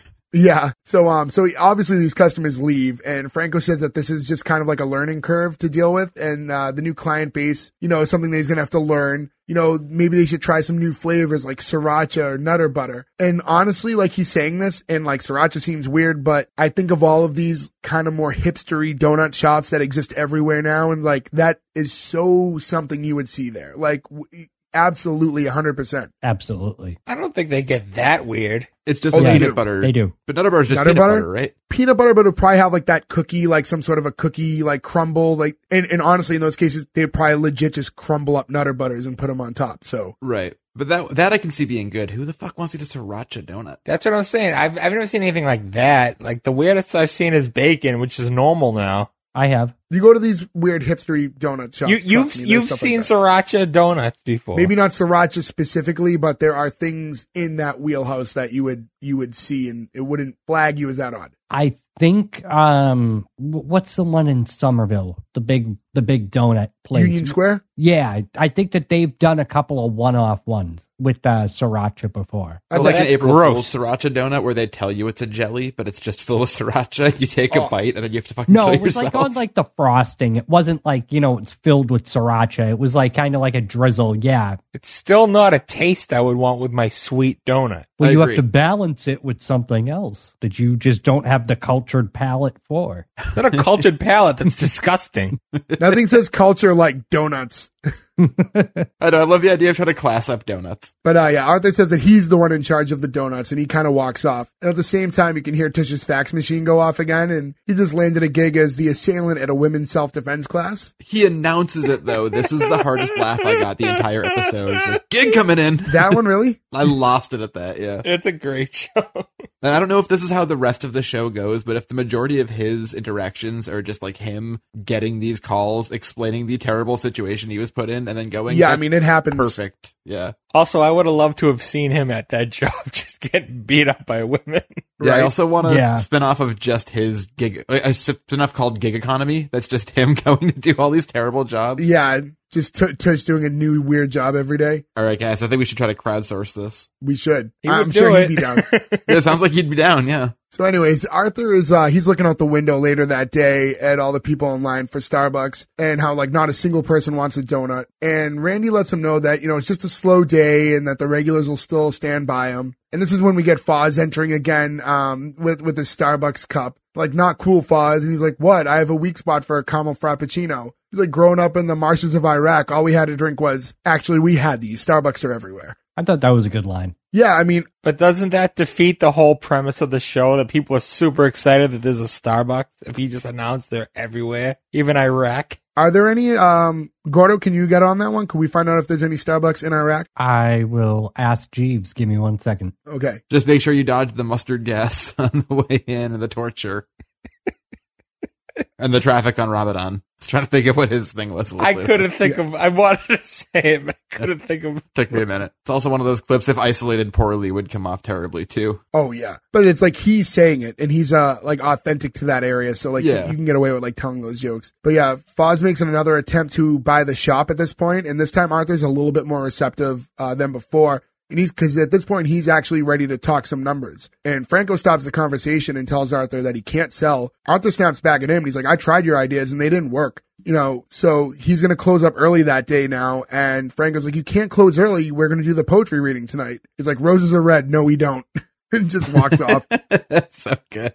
And Franco says he's making it really hard to help him. He's like, I don't need your help. I make the best damn donuts in Chicago. And I'm doing that delivery like no justice because he like really hammered that line in. I thought like he really like acted up on that one. So guys, there currently is not a Starbucks in Iraq. Ooh. However, there are somebody at the beginning of last year, right around about a year ago, made a Starbucks Middle East Twitter account and had a fake opening in Twitter, and they make it look like there is a Starbucks in Erbil, Iraq. I'll see if I can find these tweets and I will put them on our Twitter, which you can find at S21Pod on Twitter. But to answer the question, no Iraqi Starbucks. Yeah, long story short, no, there are no Starbucks in Iraq. This argument between the two of them it gets a little bit more heated at this point. And Franco tells Arthur he's too grumpy and stubborn and stuck in the past. And Arthur fires back telling him how, like, don't tell me how to run my business. You can't even hold on to a job. You're barely holding on to this one. And Franco says he doesn't want to work there if Arthur's just going to roll over and die and let his business go under. And that's when Arthur just throws Franco his backpack and he tells him that he's fired. So Franco storms off, and as he's leaving, Sweatpants walks in with a giant donut costume again, talking about how, he's ready to get his poetry on. And I'll say this. I didn't like that it ended with the Sweatpants coming back in thing. I think a lot of sitcoms feel the need to like cut every serious moment short with the joke. And I think some of the tells of like the really great ones are the ones that aren't afraid to keep it serious for a moment. And I think this is a moment where they should have kept it serious. And like, you're going to laugh once at seeing the donut costume. You're not going to laugh the second time. So you're really making it wear even thinner. Yeah, because they even stretch it. It's not even like a one-liner. They give like Sweatpants like another line afterwards too. And I just thought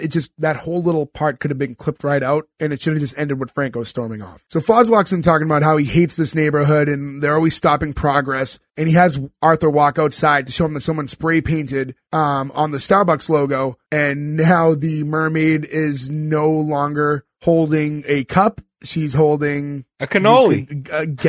Perhaps a cannoli or a flashlight, perhaps. But one thing that I noted about this that did bother me, this was the only time that I think they go outside. It's not as noticeable on the wide shot, but when they do like this kind of more close up on their two heads, it is very, very clear how green screen they are. Like, and it didn't look good. Like, it was really, really bad. And that kind of took me out of it. Yeah, like if you think of a show, and I'm not saying Seinfeld just to say Seinfeld, but if you walk down the street in Seinfeld, right, they have a 1 block radius built little city. Are you trying to tell me that at whatever studio they're working at, they don't have an outside exterior for one static shot? They don't walk, they don't move, they just need a background. It just seemed lazy. Maybe it's because it's a pilot, but it definitely looks like you see it and you're like, whoa, it was very, very obviously like green screened, Why cheap out on like bad green screening? The whole show's been in one place the entire time. So it's not that expensive. They could have spent a little extra money to make that effect work. But there's just like legit outdoor sets. You could literally just have them walk outside and stand in front of a brick wall. You wouldn't know. Right. True. Or they could have just opened the glass door and been standing in front of the door and looked out, and the camera could have been behind them. Like, there's other ways to do it to not use the CGI. But Foz mentions that he's already been in contact with the police, and whoever did it's going to end up in jail. But Arthur already has a pretty good idea of who did it, and Foz is like, the black guy? So Arthur tells him, you can't keep calling him that. That would be like if you always kept calling me the Jew. And that's when he had like that sobering moment. He's like, you do call me that. Oh my God, you call me that. That was a good callback. That was really good.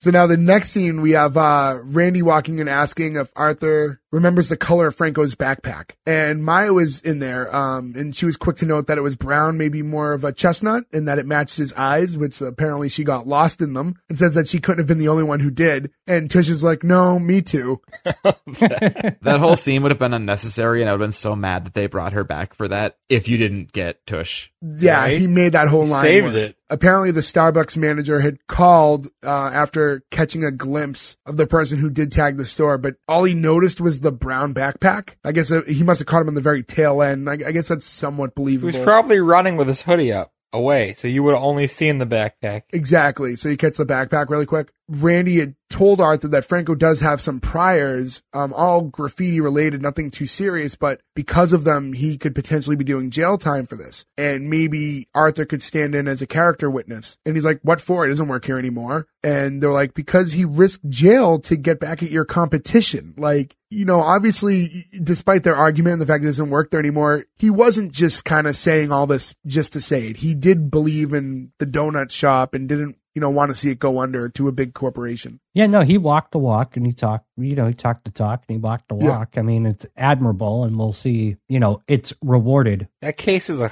house of cards. He never would have been convicted. If all they had was a backpack, like that's the only brown backpack in the world. Yeah, exactly. Perhaps. No one saw his face. No one saw anything. Unless there's footage, there's no way he could have been convicted. Yeah, exactly. Could bring him in for questioning, but yeah, unless there could have been cameras on other businesses and stuff too, though. Like think of the marathon bombers, right? Like they had footage of those dudes walking for like 6 blocks or whatever. Footage in my work. At your work, and also related to a backpack. Yeah, and if they open up this, Franco's backpack and find cans of black spray paint, like that's not going to help. So, she tells Arthur that, she knows why he's upset and it's because he got his hopes up. And he's like, yeah, what did that get me? Now I'm out $200 in 47 years. And, she says like, get your head out of your ass. And that ever since his wife died, that he's kind of just been going through the motions. And yesterday was like the first time that he looked, like he finally woke up again. And I do think that moment, for me to just explain it doesn't know justice. I think Katie Seagal's performance there was really good. I think she did a phenomenal job there. It's kind of surprising. You don't expect that much depth. Yeah, it gives you a lot more backstory about Arthur's character, like just in that little bit of storytelling right there. And I think that goes back to Ferg when you talked earlier about like that comfort level and him warming up to him. Like it kind of all makes sense when you keep this stuff in mind, right? Like he's being optimistic for the first time about his own shop in a long time since he lost his wife. He's just kind of been coasting for all these years. This kind of like after that moment, because again, the delivery was so well and it really created this mood. Right at that point, the jukebox starts playing and it's like, oh man, like Franco fixed it. And it's like, see, he's good for you. And then boo. It's like, it worked for like 2 seconds. And I kind of like that they went that way with it. Took a little bit of the perfect scenario away. And it's like, well, he's not a good repairman, but he's good for you. And at that very moment is when Franco actually walks in and he's just there to pick up his paycheck. The other officer and James and the Starbucks manager must have spotted him as he was going in to get his check, because they follow into the shop right behind him. And this is where we get the Starbucks manager in the non-Starbucks uniform. Exactly, yeah. And they're like, yeah, that's the backpack, which is funny to me because obviously they were only identifying him by the backpack before. But when you have the cop and the manager go in and they're trying to identify, usually it's like, yeah, that's the man. But it's like, yeah, that's the backpack I saw. I'd never forget a backpack. And I like that Tush is going to defend him at that point. He's like, oh, it looks more orange to me. But notes that in the self-defense classes, they use real pepper spray, so his vision might be a little off. Again, gig economy, the TV show needs to happen. Exactly. Yeah, it does. And I guess that was enough. They're like, we're sorry, Franco. Like, we're going to have to question you and, like, bring you in. So they start to, like, handcuff him, and he just says, like, can I call my mom? Can I call my mom? This is when Arthur finally stops, and he's like, wait, it's my backpack. And the Starbucks manager is just like, he's pissed. He's not going to take that. He's like, what? Oh, really? He's like, yeah, sure it is. So he, grabs the bag and he opens it up and he's like, see, this is my Afro pick and my oregano, pulling out, a green substance in a bag that I don't believe was actually oregano. He's like, and yep, and this is the spray paint that I used to deface your store.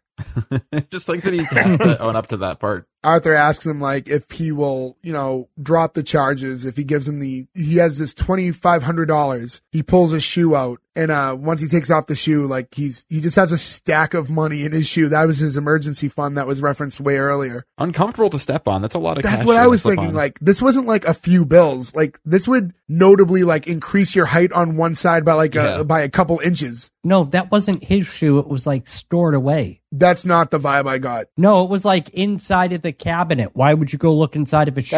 That's why the cop wouldn't take it, because it was in his dirty shoe that he was wearing. No, but it could have just been an old shoe that he just had underneath the counter. It's his counter. Then why put it in a shoe? Because he's old.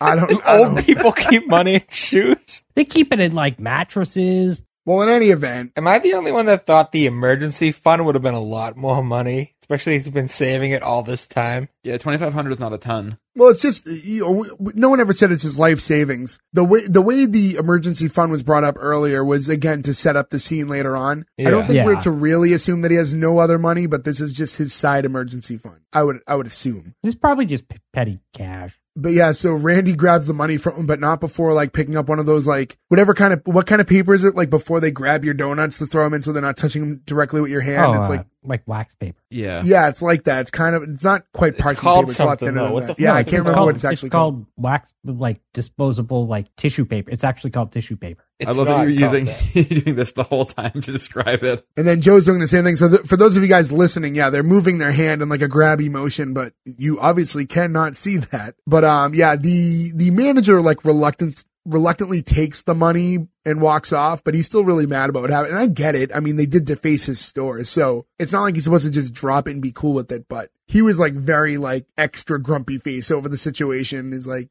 no, I'm still mad. I imagine that he's the great-grandson of Greg Inferior, and this is just another sting to the family legacy. But you know what? You just had your grand opening. You're probably super stressed out. You've been working to get this like place up and running, and now it finally opens, and the next day there's a phallic object in the hand paper of your logo. Yeah. Is it parchment paper? Yeah. I thought it was too thick. Anyways. We'll get back to it. We'll figure it out. We'll report back. So anyways, the guy leaves, and Franco just ends that scene by going, and once again, the white man gets off. And then the next scene is we're back in the prep area, like the back kitchen area, and Franco walks in while Arthur's working, and he thanks him for what he did. Arthur tells him that he should never have defaced the property, and Franco agreed, and he just said he was so pissed and he didn't want to see like Starbucks put him under and out of business. And he tells him, you gave me a job, you listened to my ideas, and you said I should go to art school. He notes that when he told his dad about art school, he just laughed in his face. And Arthur's like, what? Like the guy who brought you donuts?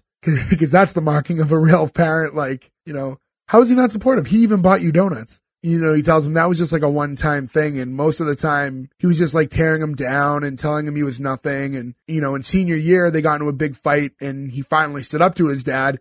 And when he got back from school, all his stuff was outside on the street. And he even caught a guy trying to steal his sweatpants, which is how he met sweatpants. I like that.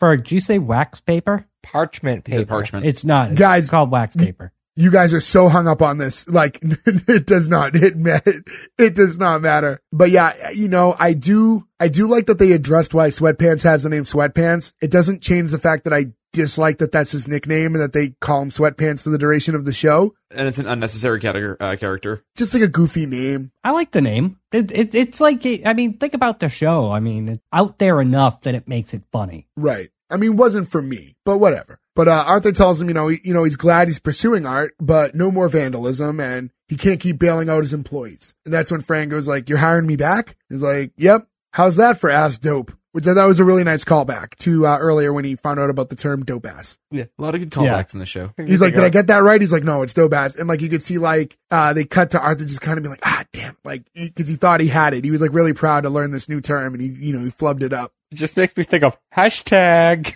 Right, from Mulaney, which we put out a couple weeks ago if you want to go back to the archives. He tells Franco, it may not hurt him to try a few new things around there. And Franco says, he's feeling the urge to give him a hug right now. And he goes in for the hug, and Arthur just hands him the tray of donuts and tells him to resist it. And I thought that was really nice, too. It was like, well, let's cut off the sentimental moment right now. Yeah, I thought it was done in a really nice way. Arthur says he's going to be taking 10% out of his paycheck until he gets all of his emergency money back, which I imagine your salary at the donut shop to get to the $2,500 is going to probably take you a little bit, but 10% at a time, that's like fair. 10% out of minimum wage is going to take forever. If he's making that much, yeah. And then he asks, well, can I at least get my oregano back? And Arthur tells him, I'm taking 10% of that too. And that's when it closes out with just, Franco's kind of tickled by that. And he's just like, well, you're going to need some of these donuts then, aren't you? And he chases them out back to the main storefront holding the tray of donuts. And that's the close episode. And I thought it was a really good way to close it. I thought that was a good, subtle enough joke. Didn't need a big punch, just something to kind of smooth over. I thought that was kind of the perfect ending. Yeah, quick little fun weed joke. And yeah, that was the conclusion of that episode. So, as far as Superior Donuts goes, before we move on, anything else you kind of want to note about the show or anything involving it that you think needs mentioning? No, I think we were pretty exhaustive on this one. I was going to say, did we mention that David, the guy who plays Tush, was recently arrested? No, for what? When? New Year's Eve for DUI and hit and run in Simi Valley, California. Classic Champ Kai. I hate that. Simi Valley, according to ABC 7. Whammy. Yeah, ABC 7 in LA said Simi Valley police said that they responded to a 911 call of a driver who ran a stop sign in a residential neighborhood, hit a median, and then fled the scene. Kuchner was pulled over and given a field sobriety test, according to police. PD said his blood alcohol level was 1.5 times the legal limit. It wasn't yours. I said I wasn't going to talk, but first of all, Gordo, it's Keckner. And I am in Simi Valley right now. Oh, hey. Don't watch out for the median. Yeah, it's our man in the field. Watch out for Todd Packer. But I guess there's not much else to say about the show other than, I brought it up early on, like I said, this is the show that I picked. I do think that it's fair to say, judging by the cast and other things, and we're going to get into the green light or cancel in a minute, but I think just the fact that you guys didn't even know the show really existed until it was suggested for us to cover says a lot about how poorly it was advertised. And, I'll see how everyone feels at the end when we actually rate it, but I just feel that maybe if more eyes were on the product, there would have been a little bit more of a stronger following and the ratings would have been a little bit better. And maybe that's why it only lasted the 2 seasons. And that, again, is depending on how you guys all feel about it when we rate it. So let's get into that, and we'll do the green light or cancel right now. 2 seasons? 2 seasons, yeah. Wow, I thought this was a one and done kind of thing. No, it had a second season, so I thought it caught some legs. But let's get into the green light or cancel. Gordo, I'm starting with you. Green light. I liked it enough. I'm surprised I never heard of it, I'm just surprised I never heard of it. And it being on network television, usually I do hear of those shows and I just choose not to watch them, but I didn't even know this one existed. I thought it was funny. I think it hit all the right marks, like we said. Judd Hirsch is a genius actor, made this really funny, brought his veteran presence. Green light from me. Joe. Yeah, like Gordo, I didn't know this existed, and it's for sure a green light. I really, really enjoyed everything about this show, and it's one of those ones that I'm immediately just going to go buy the season of it so I can watch back and forth, watch all of it, the 2 seasons. I think it was that good that, it's on my list for this weekend. So I love Judd Hirsch. I can't wait to do Taxi. I can't wait to do Dear John. David Koechner is amazing in this. It's a green light. Ferg. After the last 2 weeks, Mulaney and then Muppet sex, this was just a breath of fresh air. I really enjoyed this show. And when I think of a sitcom, this is what I think of. The typical old school sitcom, one location, few movements. It is just so star-studded. I can't believe all these people are in this and I never heard of it. So they really dropped the ball, and that is 100% green light from Ferg. Nick, via satellite. Yeah. I hate Judd Hirsch. I hate this show. I'm just kidding. I love Judd Hirsch. Judd Hirsch is a gem. He's one of those dudes who, unfortunately, I feel like you don't really think about until he's on screen again. He has aged really well. I don't know if you guys talked about this. Yeah, we talked about it earlier on. Yeah, did you talk about how he was the decrepit old dad in Independence Day in 1998? I don't know what happened. The guy's aging in reverse somehow. But yeah, star-studded cast. Like you guys said, this must not have been advertised well because I didn't hear of it either. I love this show though. The only quip I have with it, I guess, is Franco. Like, I'm not in love with that guy, but I could see myself coming around on him. So with everybody else there, that's definitely a green light for me. All right. So yeah, with me, again, I've mentioned I'm the one who suggested the show. And a big reason I did was because I like this show so much. And I felt like I was on this planet where only I was made aware that the show existed. So like I watched the entire run of the show and knew nobody else who had ever watched it or really even heard of it. So, but even then by picking the show, you know, we then have to go back and watch just the first episode. And I'm like, well, you know, just because I like the show doesn't mean the pilot was strong. So who knows? So I was a little nervous to like present the show to everybody, but I thought this was a really strong pilot. So, you know, I'm greenlighting it as well. And so I'm really excited that you guys all got to watch this show and all enjoyed it. Yeah, I think the cast was phenomenal. All I can think of is just maybe just poor advertising. I really don't understand why it didn't catch on a little bit better because I really think it has everything. I don't think the David Koechner character works with anybody else. I feel like I would have been annoyed by every one of those lines had it not been David Koechner. Yeah, I think it definitely felt like that role was written for him. I think when that part was written, he was the actor in mind. And it would be very difficult to think of someone else playing him. But yeah, I mean, that's it, guys. 5 for 5 for Superior Donut. So kind of crazy to have a show that's this under the radar score a perfect rating from us. There you have it. So, I mean, there are 2 seasons available. It's on Paramount Plus if you want to watch it. I don't know where else you can find it, but it is available on Paramount Plus. And I think you could buy the episodes through your cable provider if you'd like. And I would suggest to anyone who's interested to check it out. I thought it was a phenomenal show. I wish that more people had watched it in the original run and that it had lasted a little bit longer. But from the S1E1 guides, we are giving it the green light. It does live on to see another day. So thank you to everyone who listened. That's all we have for this week. Again, go to s1e1pod.com. That's where you can find all the links to everywhere to listen to us, follow us on social media. I'm begging you guys. We appreciate all the listens we've been getting lately. We've definitely seen a nice little uptick and we are super, super thankful. And now we are asking you, please spread the word. Please follow us on Instagram and Twitter if you don't already, because that really helps us out. That helps us engage with you, find out the shows you want us to do. And we really enjoy hearing feedback from everybody. So please follow us if you don't already. S1E1 Pod on Twitter and Instagram. But that's it. That's all we have for this week. Tune in again next week. Thank you. Goodbye. I think we got the best gig economy. Ass dope.